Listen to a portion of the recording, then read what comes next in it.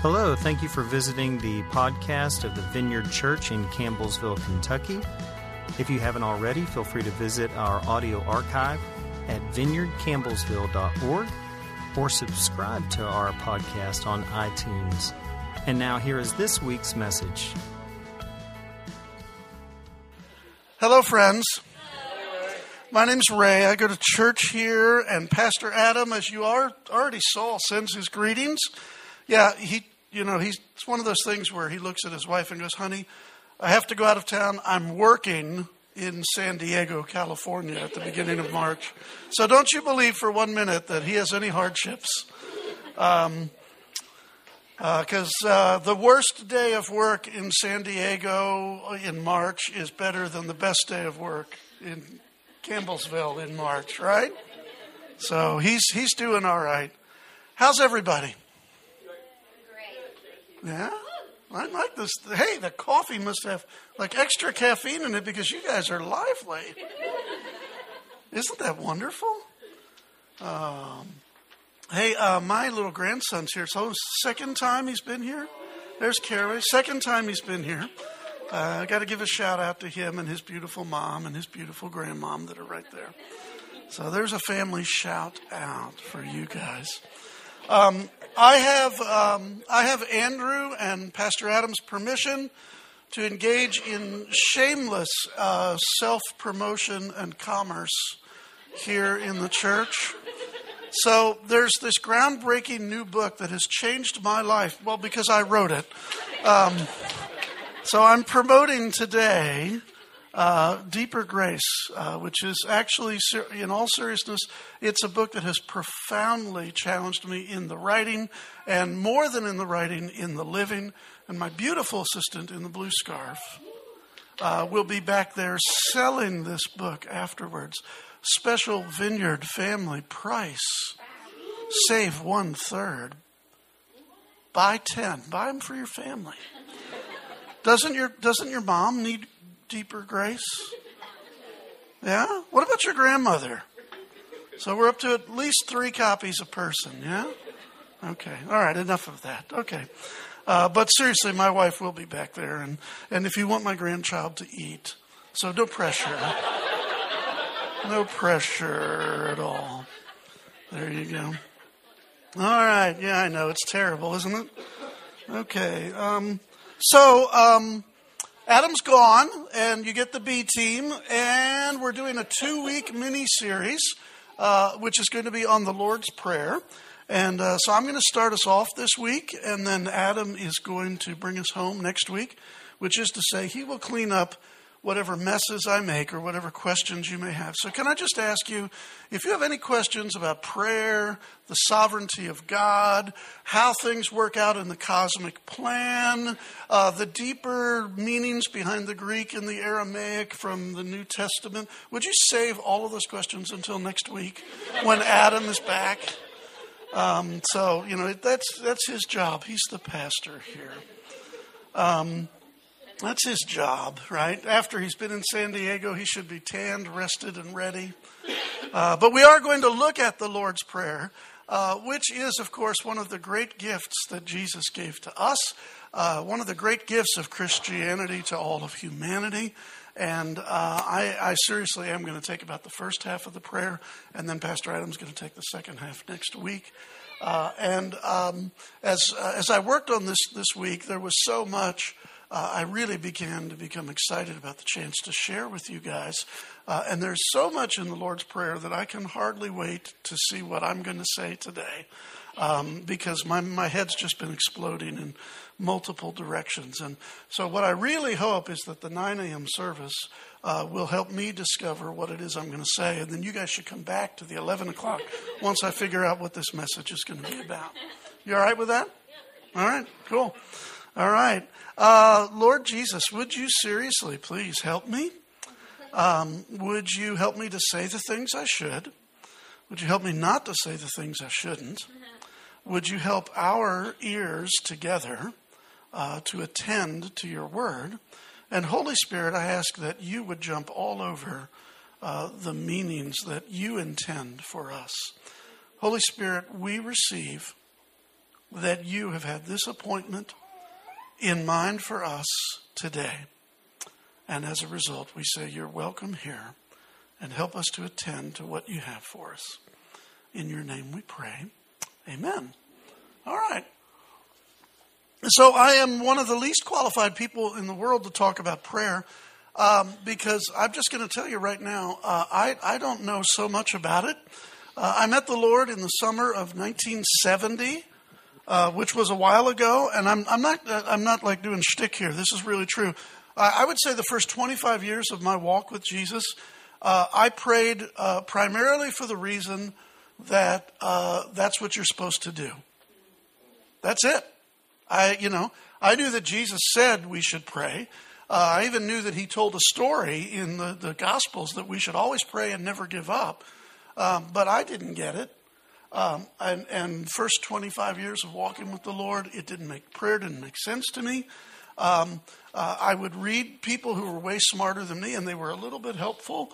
And I would think I understood something, then I'd close the book on whatever they wrote. And then when I would actually be in prayer, it was like, what am I doing? Now, I don't know if you guys have had that experience. Prayer is one of those good religious, churchy, Christian things to do. And it is also something that is way out of my league in terms of understanding. Now, something did happen in my life about 20 or so years ago to where I began to realize that prayer was as much about being with God as it was about me telling God what to do. That prayer was about just simply carving out space and sanity and time to just be with him and to reorder my life according to his priorities. And that began to start to make a difference for me. I can't explain prayer. I don't understand any of the deep significances. I couldn't hang out with the theological people on prayer. But I can tell you that over the last 20 years, that I've begun to find real peace. I mean, the real article, genuine peace. And I've begun to find a deeper and more genuine relationship with Jesus because I carve out time in prayer. And maybe just as much because I've learned in prayer to shut up and listen at least as much as I talk in prayer. I think we'll discover some of that in what the Lord has to say in his prayer. Bible scholars here, do you know where you find the Lord's Prayer in the Bible? Not all at once. Yeah, you thought it was rhetorical. You thought I was actually just like going to keep going, right? So where we find the Lord's Prayer, we can find good prayers in Psalms, but we won't find what they call the Lord's Prayer. Yeah, somebody had time to Google it while I was vamping. It's Matthew 6. Oh, Connor knows the next slide that's coming up. Yeah, so if you brought a Bible today, and I hope you did, we'll be working out of Matthew chapter 6. Now, this is worth knowing if you don't know even anything else about the Bible. There's Matthew's Gospel, which is the life of Jesus. And Matthew chapter 5, 6, and 7 is what they call the Sermon on the Mount, which is like, it's in the top 10 of Bible stuff. You got the 10 Commandments, that's in the top 10 of Bible stuff. You got, the Red Sea parting, that's probably up there in the top 10. You got the 23rd Psalm, somebody referenced it, definitely in the top 10. But so is the Sermon on the Mount. Now, Jesus was an itinerant preacher. He was a guy who walked around the countryside and just shared messages with people. Sometimes he shared them over the dinner table. Sometimes he shared them around a campfire with people that were traveling with him. And then other times in more formal settings, either like in a synagogue, the Jewish equivalent of the local church, or sometimes even more formal settings where lots of people would be gathered to hear him. He shared his messages. And the Sermon on the Mount, I'm sure that there was one time that he shared all that stuff, that it's just the way the Bible says, that he starts there, at the beginning of the Sermon on the Mount, and he says everything that happens, and then it ends. But I also think the Sermon on the Mount is also kind of like the greatest hits CD. I think that maybe, there were like things that he repeated again and again. They didn't have MP3 files. They didn't have iTunes. They didn't have YouTube. They didn't have any of that stuff. So if Jesus is traveling around, I have a feeling that there were like set pieces that he delivered because he believed in them. The reason sometimes that we repeat ourselves is that it means so much to us, right? The reason we repeat ourselves is that it means so much to us. So that's what I want to share with you as some of the things that mean something to me. So the Sermon on the Mount is Matthew 5, 6, and 7. And what we call the Lord's Prayer, and let's do that next slide, please, Connor, is in Matthew chapter 6. It's verses 5 through 13 is actually going to be our text. So the first slide here is the introduction. So Jesus has already started in on the sermon. And by the way, his sermons are always shorter than the preacher's sermon. What's up with that? That's also true even of the Sermon on the Mount, which is a long one. But Jesus has already been talking, and he's been talking about doing your deeds of righteousness, which we'll get to in a minute. And he says, and when you pray, don't be like the hypocrites. They love to pray standing in the synagogues, holding the microphones on the street corners to be seen by others. Truly, I tell you, they've received their reward in full. But when you pray, go into your room, close the door, pray to your Father who is unseen. And then your Father who sees what is done in secret will reward you. And when you pray, don't keep babbling like the pagans. They think they'll be heard because of their many words. Don't be like them, for your Father knows what you need before you ask him. By the way, that line has both comforted and troubled me all of my life. Right? Next slide. So Jesus continues on, and he says, so when you pray, you should do it like this. And then he says, our Father in heaven, hallowed be your name. Your kingdom come, your will be done on earth as it is in heaven. Give us today our daily bread. Forgive us our sins as we've also forgiven, or debts, as we've also forgiven our debtors.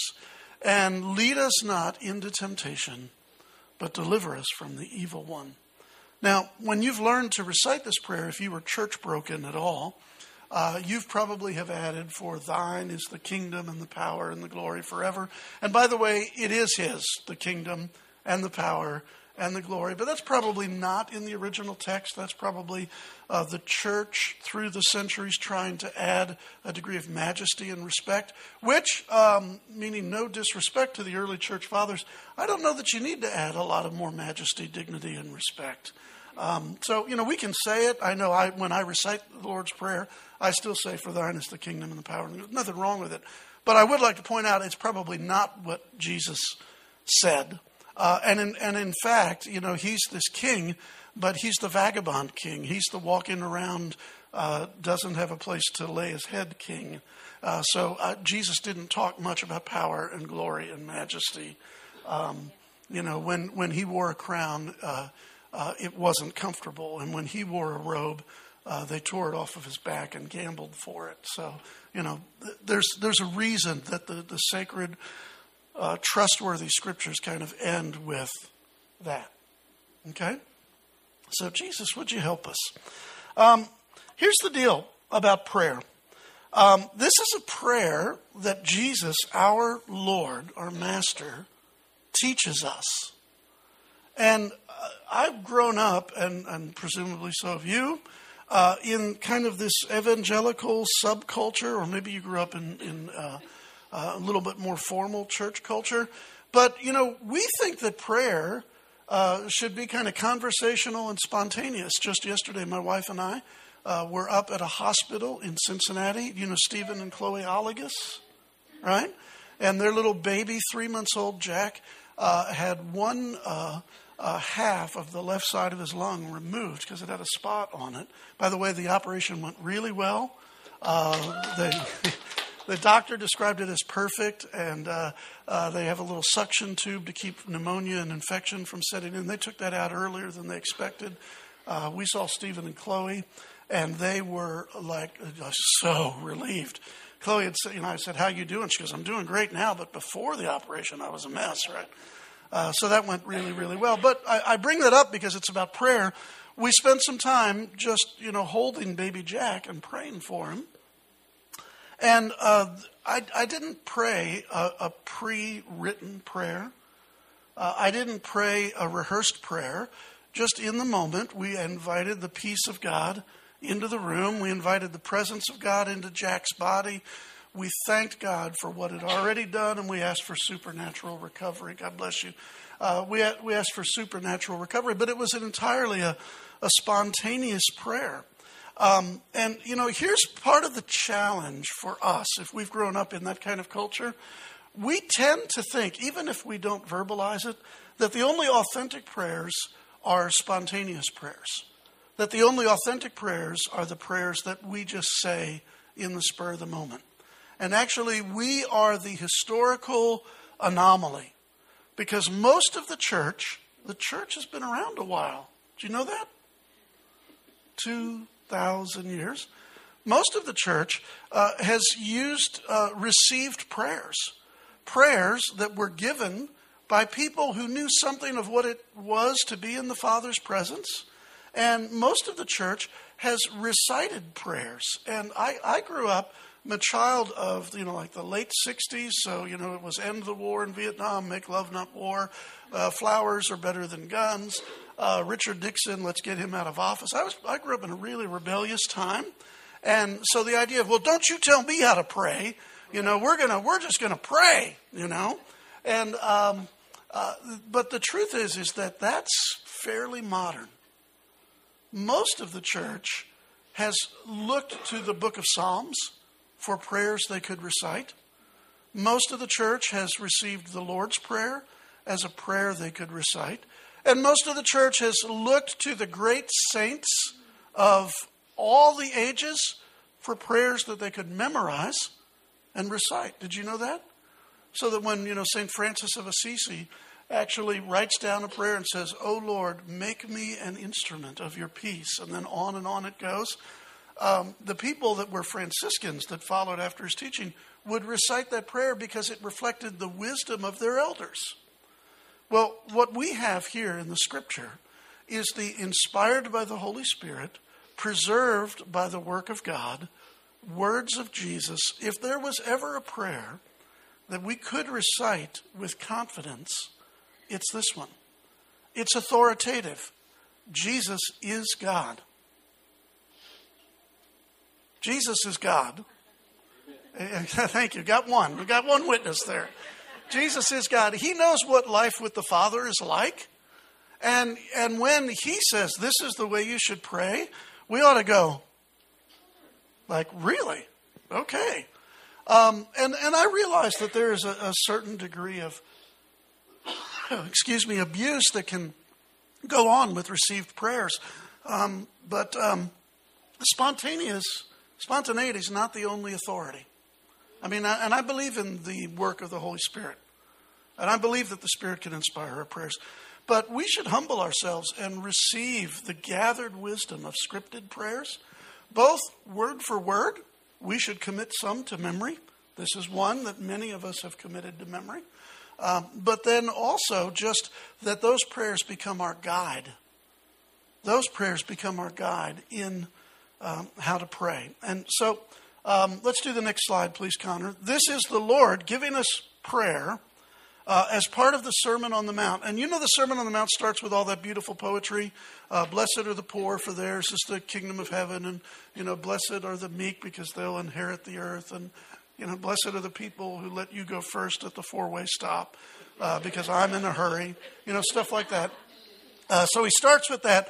And there's this long Sermon on the Mount. And actually, at the beginning of chapter 6, he actually says, be careful not to practice your acts of righteousness in order to be seen of others. And then the context for the prayer, the setting for the prayer, is Jesus gives us 3 acts of righteousness. Did you know that? What are 3 acts of righteousness that should characteristically go with students of Jesus, with apprentices of the Master? And those 3 are, Jesus says, when you give, and then he talks about giving. Don't let your left hand know what your right hand's doing. That sort of thing. So he talks about giving. Then he says, and when you pray, and then we read that passage. And then later he says, when you fast, don't look like Ray, but, look like Dr. Ray, look good when you're fasting. Because, Dr. Ray's probably fasted a lot of times. I've never known it because he always looks good, So these are there we go, just did a little shtick on you. Those are the three acts of righteousness that our Lord, our Master, and our King say are part of the regular rhythm of life of being an apprentice of the King. Giving, prayer, and fasting. Did you know Jesus actually had those priorities for acts that indicate you're in right relationship with God? Yeah, that's worth knowing. And then he says, now when you pray, and the first thing he says is don't be a poser. Don't stand up in the synagogue. Don't hold the microphone. So who's guilty here?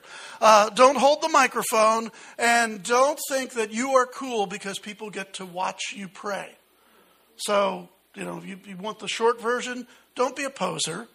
But when you pray, go into your closet. Go into the secret place. And if that needs to be that before you get out of the car to start the workday, that you just breathe deep 3 times and you say, Lord, when I go into this place of employment, this factory, this office, wherever you go for work, I just want my work to give you glory. Do it there, right? So, don't grandstand, right? And then he says, and don't babble, don't ramble on and on. He said, here's one of the marks of people who don't know God. He says, the pagans think they will be heard by their many prayers. And so don't ramble. And, I guess it would be true that if your Heavenly Father knows everything you're going to ask Him before you ask Him, you really don't have to explain a lot to Him. And if we make that really personal in relationships that are intimate, do you really have to explain a lot to your dearest loved ones? It's like, my wife and I have been married 31 years, and there are certain sort of things I can just see it on her face. She doesn't need any words at all. Now, I'm as clueless as the next husband. There are times where she has to explain it to me, but there are other times where, based on the intimacy of our relationship, just 1 or 2 words, and I get it, right? That's the kind of relationship that we should have with God in prayer. We don't have to talk Him into something that He's not inclined to do. We don't have to explain to Him the situation because He wasn't there, but we were when she said that to Him and they did that to them. We don't have to lay all that out. I was around one guy, this is years ago, so when I was in college, and all he said were these 2 words, and I can't say them the way he said them, but he just said, "Oh, Jesus." And I realized right then, this guy had a relationship in prayer that was way better than I ever had.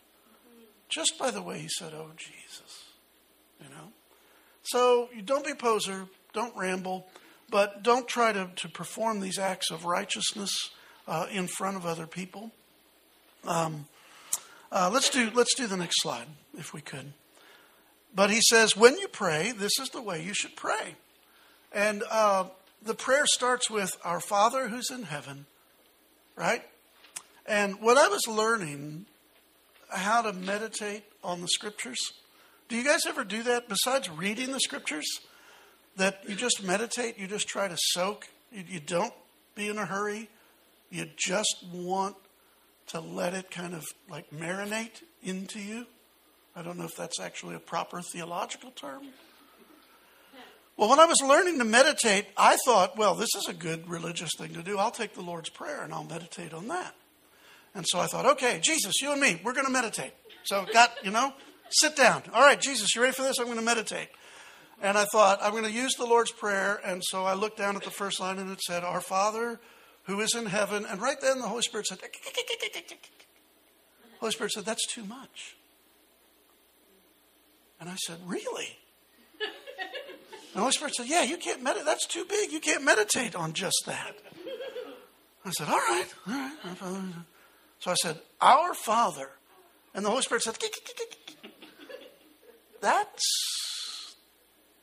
too much. You can't meditate on all that. And I said, oh, come on. Right? And the Holy Spirit said, no, really, it's too much.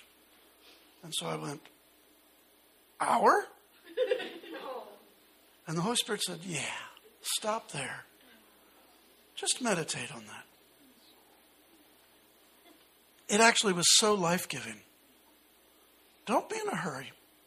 Even when you pray, don't be in a hurry. Do you know that when Jesus Christ, God come to earth, our Lord, our Master, our lover, our King, when he gave us a prayer, he started with this word, our. Now, I am something of a grammar nerd, and I'm a bit of a geek about words. And I know this is highly technical, but I'm going to go ahead and share it with you. Our is plural. What? Who knew? Yeah. And the very first thing that my time in meditation on the Lord's Prayer, this is years ago, it was about the time I was starting to make a transition in prayer. The very first thing that God reminded me of is that we never pray alone. We always pray in community. And have you ever done that? Have you ever prayed and you felt like you were all alone? Have you ever prayed and you felt like nobody understood you?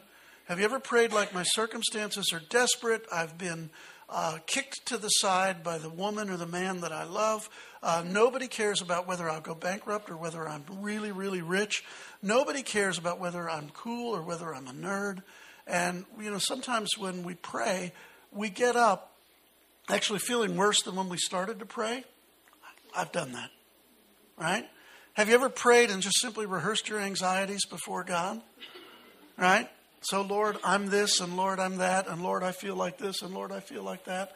And God is so sweet because he just said to us, the first word in prayer reassures us that we're not alone. Now, Jesus made the way.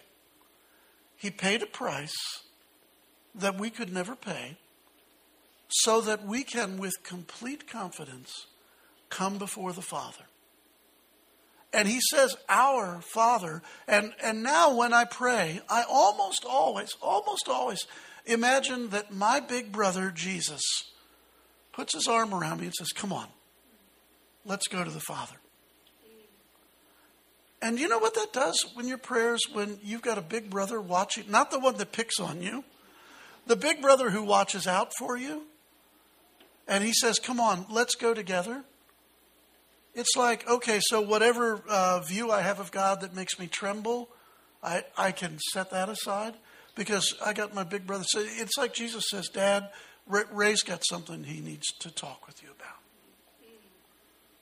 So we always pray in community, even if it's just me and Jesus. But we always pray in community because, for a further reason, because he sets the solitary into families. Aren't you glad? He sets the solitaries into actual literal families. He sets the solitary into church families. Do you know that when you pray, whether you're in these gray walls with these purple chairs, whether you're in this building or whether you're at home, that you're a part of a family of God, imperfect, raucous, filled with posers and charlatans and people who rub you the wrong way? Well, that's family, okay? All I'm doing is describing family, yeah? But when you pray, you're not alone. The family of faith prays with you, right? I have a feeling that one of the reasons that so many people put things up on Facebook about prayer, like pray with me about this or that, is they don't want to feel like they're alone. And at least with Facebook, they'll get a smiley face, right? I mean, they're looking for any kind of feedback. And what God gives to us, if we're a part of the community of faith, is not only is Big Brother Jesus with us as we go to the Father,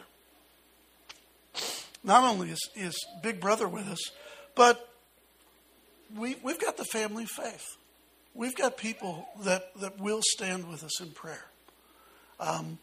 What's the number one evangelical, churchy, Christian blow-off? Well, I'll pray for you. And so what I've tried to learn to do with some measure of humility and realizing that at my advanced age I don't remember things very well is I'll say to somebody, as often as the Lord reminds me, I'll stop what I'm doing and I'll pray for you. That's actually a guarantee I can live up to. But we pray in community. Jesus is with us. We pray in the community of faith. We actually pray as well. We pray with the saints gathered of 2 millennia. Isn't it wonderful? Hebrews tells us that we are surrounded by a cloud of witnesses who are urging us on. And anytime that we're tempted to think that we're alone, or maybe we're not a part of a family of faith like a local congregation, do you know that our brothers and sisters, I've got brothers and sisters I've never met. Brothers and sisters who lived in France in the 14th century and farmed the land, and they were illiterate. I've got African brothers and sisters who were a part of Africa before Europeans ever thought they discovered a whole continent. I've got Asian brothers and sisters who right now today meet in secret in apartments and in open fields. We're surrounded by this cloud of witnesses. So our Father means Jesus is with us. It means that if we have a church home, that our community of faith is with us. Our Father means that we're part of a family so much bigger than we ever know that we have. And we're not even past the first word. So Pastor Adam can have the rest of the prayer next week. No, I've got a little bit more time, don't I? You okay with me? All right. He says, our Father. Aren't you glad about this? Now, I realize that our day and age, my wife worked at a crisis pregnancy center, first as a volunteer and then as a director. Believe me, she came home with some stories about some pretty screwed up fathers, okay? But the Heavenly Father is the perfect Father. So maybe you didn't have a good dad. But if you know Jesus, you've got a good dad now. Isn't that good? And so Jesus says, here's how we pray. We pray, our Father.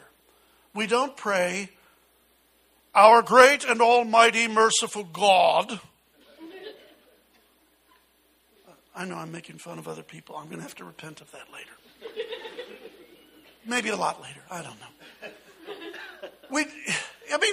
He's great. He's almighty and he's merciful, right? But we don't have to pile up all of the adjectives about who God is. We just say Father. In fact, Jesus said Abba, which is like daddy, right? That's so important. Do you know your prayer life will change forever if you realize you're talking to your dad who really loves you, as opposed to the God who gets mad when you screw up? You know, what a huge difference. And by the way, that's true within the church, but that's also been true historically. There's an old story about a rabbi who would go to morning prayers, and before he would go to morning prayers, he would kiss his wife and he'd hug his children and he'd weep and he'd cry, and he did this day after day after day after day. And and finally his wife said, "Why are you carrying on so? You go to morning prayers every day." And he said, "Because when I go to morning prayers, I'm going to pray, Almighty God, have mercy. But I'm afraid that as soon as I utter Almighty God, because he is holy, he will strike me dead before I have a chance to say, have mercy." To go before God could be to go before the very one who could judge you. And before you could cry out for mercy, he's so holy, he could strike you dead. If you're thinking about the great and powerful Oz, the guy behind the curtain. But he's already proven that he's our dad. He's already proven his love for us. He's already proven that we don't have to worry that between the first breath and the second, that the wrath of God will descend on us. We pray, our Father. Isn't that good? Okay, and I guess he's in heaven. I don't know what that means. All right? Our Father who's in heaven. Hallowed be your name. Let's do the next slide. Wonder how far we'll actually get in this. Hallowed be your name. Andrew, you in the house? How 9 o'clock service goes till when normally? 10:30, 40-ish. Ish. All right. We're okay then. At least for a while. Our Father who's in heaven. Hallowed be your name. Anybody ever use the word hallow these days? Well, you got Halloween, right? Probably got like 4 or 5 really scary horror movies that have hallow somewhere in the title, and that's about it, okay? Even in our more modern translations, like the translation I'm working out of today was the New International Version, it says, hallowed be your name, but hallow just means holy. That's all it means, right?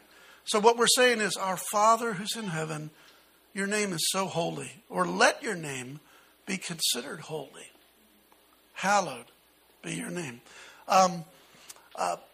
We've told you about meditation. I had another teacher, not a guy that I knew personally, just a guy that really had a life-giving ministry. It was called Could You Not Tarry for 1 Hour? Which, by the way, is what Jesus asks us about prayer when the night he's in the Garden of Gethsemane. Like, hey, is it too much to ask just an hour? You know what? You're going to fall asleep? And I go, yeah. But his ministry was, he took the Lord's Prayer and he broke it into 6 components. He took it and broke it into 6 components and said, if you understand the Lord's Prayer bit by bit by bit, times 6, by bit by bit by bit, you can pray. Can you pray 10 minutes on each one of the 6 bits? And he'd say, the very first thing after we realize that we're praying in community and we're praying with our Father is to just simply praise him for who he is. What a great way to start with prayer. First of all, we're realizing Jesus comes with us. We're realizing that we're going together to our dad. And then we're realizing that he's worthy of praise. He's worthy of reverence. He's worthy of all of our attention. This is a good thing.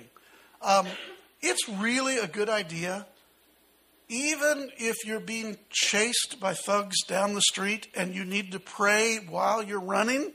It's a really good idea to let your first prayers be, you're really cool.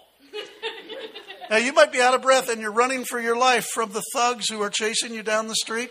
But it's really important in prayer to let the very first thing we do be that time in which we hallow who he is. We reverence God for his goodness, for his holiness. I read this just about 3 months ago, and I've been practicing it now every day for 3 months. So just like brand new to me.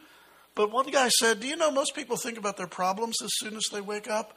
And if you would just think about the goodness of God when you wake up, you'll get to your problems. They're there. They're waiting for you. I mean, they ain't going anywhere. But if you just took a minute or two just to think about the goodness of God, it's like totally changed my day, right? Well, that's the way it is in prayer. That's the way it is. Excuse me. That's the way it is in prayer. Let's come before this wonderful, completely other than holy God, and let's give him praise. Do you know that praising God is like the beginning of mental health? I don't care if you're neurotic. I don't care if you're psychotic. I don't care if you're schizophrenic. I don't care if you're multiphobic, like what about Bob Wiley, right?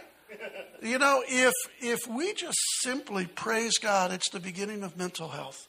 If we revere God as who he is, it's like this. I thank you that you're God and I'm not. Wow, that like resets the whole mechanism right there. Because can I tell you, I've prayed in such a way that I wanted him to know that I'm God and he's my servant. Yeah, I know you've never prayed like that, but I have. Let me tell you what the score is here, God, right? And so I've prayed like I'm God and I want him to do what I want him to do. But if we can come out of real reverence and praise and recognize his goodness and his holiness, it causes us to reset the mechanism, okay? And then I find this curious. I'm not sure I've got it all worked out. But Jesus, our Lord, our Master, instructed us to pray, hallowed be your name. Why? I'm half asking, so if you've got some insight, I'll stop and I'll wait. Why did he want us to hallow the name of God? Anybody ever thought about that? Not a rhetorical question? Because it's a powerful name? Yeah, there's power in the name of Jesus. Andre Crouch goes on and on about it when he's vamping in some songs. It is, it's true. Because his name represents who he is. Yeah. Far more than, how we try to brand ourselves. Yeah. It's a focus off of ourselves. Yeah, and onto Him, which is like really always healthy. The parent who just causes the teenager to roll his eyes because the parent says, it's not all about you. Then you get the eye roll from the teenager. Then when they're 30 and they have 2 kids and they've been married 3 years, they begin to, hey, it's not all about me. You go, oh, I'm glad you discovered that. Yeah. So focus off of ourselves. We're instructed by our King, our Master, our Lord, the Master to whom we are the apprentice, that we should say, hallowed be your name. Do you understand? God's holy whether we hallow His name or not. It's like you've heard this adage, if you call a dog's tail a leg, how many legs does the dog have? The answer is 4. Doesn't matter that you just renamed the tail a leg. The reality is the dog has 4 legs. You see, God is holy whether we say so or not. But Jesus, I think, one of the reasons, and we've had some excellent reasons, because there's power in our name, because it gets the focus off of ourselves, because His name reveals who He is. Thank you guys for those. Like I said, come back at 11. This will be a lot better message, because you guys are helping. If we actually have been instructed by Jesus to pray, hallowed be your name, who are the entities, the people who represent God's name to the world? Who represents God's name? Yeah, we do. Us. We're the ones, right? Do you know that every time we pray, hallowed be thy name, that it's not merely just praising Him or a recognition of who He is, that it's actually a commitment that my life represents the name of God to my wife, to my children, to my neighbors, to my community, and to a watching world. If I do the God talk, but my life doesn't represent the holiness of God, what I'm doing is I'm tarnishing the name of God. And this is not like, I'm not backing up the guilt truck here. I'm just trying to say that when Jesus instructs us to pray, hallowed be thy name, we're not simply just saying, hey, you. We're actually entering into a commitment that I want His name to be perceived as holy. And so my actions have consequences. You begin to realize when you pray that sometimes, He's actually inviting us into this path of transformation. And so when you pray, hallowed be your name, let me encourage you to start to think, I wonder how that's going to happen. I like practical people. They say, really? Well, how's that going to happen? So if we pray, our Father who's in heaven, hallowed be your name, maybe we should hear the voice of that practical person who says, really, how's that going to happen? How does God's name get hallowed in our community, in our society? And the answer is through you and through me. And isn't God this incredible risk taker that He would entrust His name to us? I mean, He's holy either way. It's no skin off of His back. Well, it was one time. It's no skin off of His back. He's holy. But He entrusts His name to us. If we call ourselves Christians, you know what it means? It means little Jesuses, little Christs. I mean, He's rolling the dice big time. And when we pray, hallowed be your name, it ought to be our commitment to lend towards that holiness. Okay? All right. So prayers, and now I'm looking at my notes. I probably should have done that like a long time ago. Prayers actually our call, our commitment to make His name holy. Yeah? Let's do the next slide. I think I took a long... I should have just read my notes. I could have said it once. We'd be done. Right? All right. And then we pray this. Your kingdom come. Your will be done on earth as it is in heaven. It's actually the first request that is in the Lord's Prayer. Right? Our Father. We pray in community. Jesus, the older brother. Let's go together. God, you're in heaven. hallowed be your name. We're taking on some degree of commitment and relationship and responsibility. And when we pray, our first request ought always be that God's kingdom would come, that his will would be done on earth as it is in heaven. Now, believe me, I got a prayer list and I got plenty of requests. Like, shameless commercial, I just brought out a new book. One of my prayer requests is that I would have 1/10 of Rick Warren's success as an author. Right? I'm not greedy. He can be the king of all the Christian writers. But Jesus, my request is just give me 1/10 of his success, which would still be about 270,000 books. So maybe I am greedy, right? That would be my first request right now. But the master tells the apprentices that our first request should be, let your kingdom come. Let your will be done on earth as it is in heaven. First things first. Now, can I say this? The Vineyard movement, nationally and internationally, the Vineyard Church locally, the kingdom of God is part of the foundation of who we are. If you're kind of new here, or if you've been hanging out for a while, but you just haven't heard people talk about it, that phrase, the kingdom of God, encapsulates that Jesus is the king and he has a place of dominion and rule. And that is in the hearts of men and women. So where's the kingdom of God? That's wherever Jesus' rule and reign is effectively working right now. It is a kingdom without borders. It is a kingdom without particular cultures. It's a kingdom that is no respecter of persons or gender or age or ethnicity or any of those things. Where the king's will is being effected, the king's dominion. Where it's being enacted, that's where it is. And we're told that we should pray. We should pray, let your kingdom come. And, I kind of tipped my hand on hallowed be thy name. Because if we're saying, Lord, let your name be hallowed, but he said, hey, I gave you my name, kind of entrusted it to you. If we're instructed to pray, let your kingdom come, it's not really a request, it's a commitment. Because that practical person back there is saying, really, let your kingdom come? How's that going to happen? And, the result of his kingdom coming is that his will be done on earth as it is in heaven. And so when we pray, let your kingdom come, let your will be done on earth as it is in heaven, it is as much a commitment for us to be the doers of God's will as it is a request that his kingdom would invade.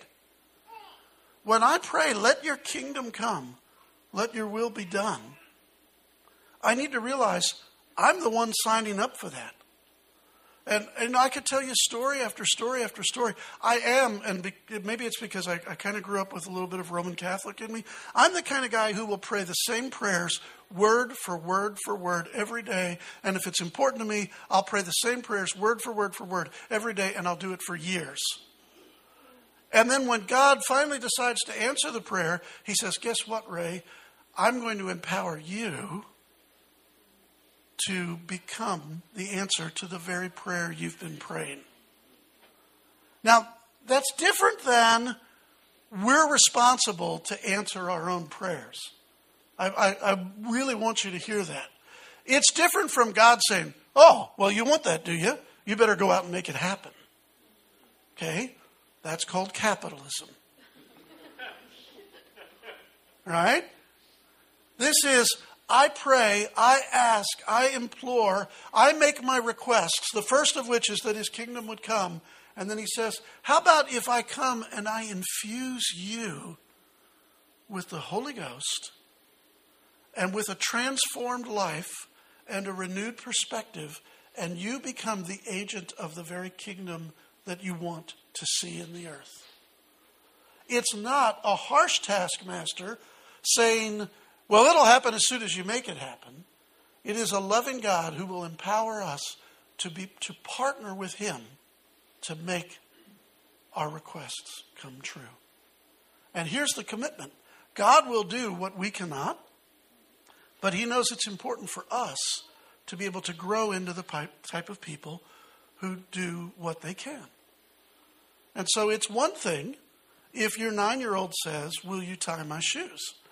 It's another thing entirely different if your 19-year-old says, will you tie my shoes? And I'm guilty of this. I mean, I've still got one living at home, and it's like I want her to remain a 4-year-old forever, which is really cute and sweet and wonderful, except she's 13. And I'm like guilty of this, right? But a loving parent actually wants to see their child, a little baby in our house, wants to see their child learn how to hold their head up, wants to see a child learn how to sit up on their own, wants to see a child learn how to crawl and how to walk. Not because because the loving parent has a whip and a lash, but because the loving parent knows that the full potential of the child needs to be realized. When we pray, let your kingdom come, let your will be done on earth, it's not only a request, it's our commitment to partner with God. It also sets our priorities, that whatever our needs are, whatever it is that you've been asking God for, the first priority is that God's will gets done on earth as it is in heaven. To reset our priorities according to the kingdom's agenda is to change our perspective on what's needed in the world. Does that make sense? So, here's the deal. I love learning about prayer. I love walking through prayer. I love prayer because it's accessible to every single person. You know how accessible prayer is as a spiritual exercise? You don't have to be rich to pray. You don't have to be smart to pray. You don't have to be cool to pray. You don't have to be perfect to pray. You don't have to be sober to pray, although it helps. You don't have to be holy to pray. You don't have to be strong to pray. You don't have to be good looking to pray, thank God. You just have to be present with God to pray. And so that means that the good news is that the Lord's Prayer it's tangible. It's within our grasp. It's within our grasp. It's within my grasp. It's within yours. And that ought to be like a great encouragement. And if I learn a way to say it well, then it'll be an even bigger encouragement. Yeah? Next slide, please. So whatever questions you have, save them up. No, one more. Yeah, whatever questions you have, save it up for Pastor Adam. If I have raised innumerable conundrums and logical impossibilities, if I have just totally messed with your mind, I have really good news. This church has an excellent pastor. He'll answer all of your questions next week. It also means that the second half of the Lord's Prayer, which is by far the more difficult part, Adam gets to preach on that. Yeah? But what I would recommend is that this week, that maybe you just sit with a scripted prayer where someone with more authority, someone wiser, someone who's been there, done that, not only bought the t-shirt, but clothed us in the t-shirt. Someone has delivered to us of first importance what we should pray. And you know, it's really healthy that we train ourselves not to just be people who hear the word, but that we become people who do the word. So did you know there'd be homework? Just find it there in Matthew. You don't even have to memorize it. Just open it up and say, I'm going to take 10 minutes today, Lord, and I'm going to go through this prayer. What I would love for us to be able to come back next week and during our 3-minute break between worship and Adam's message, to be able to say, hey, I spent 10 minutes a day on this prayer. I bowed my intellect to Jesus's. I received his wisdom that this is the way to pray. And to be able to share incredible stories. Wouldn't that be a great offering to bring to church next week? It'd be so wonderful. All right. So that's it. Because Andrew's telling me over here, shorten it. If you are assigned to the ministry team today, here we are back in our traditional seating. Come on up, ministry team peoples. These are people who are experts in the Lord's Prayer and will answer all your questions. Or at least they will pray with you in order to encourage you in whatever it is you're facing. Yeah? It's a wonderful thing. And then if we could, only because it's our liturgy, there's nothing particularly spiritual about it. So it's just the way we do things. Would you stand with me?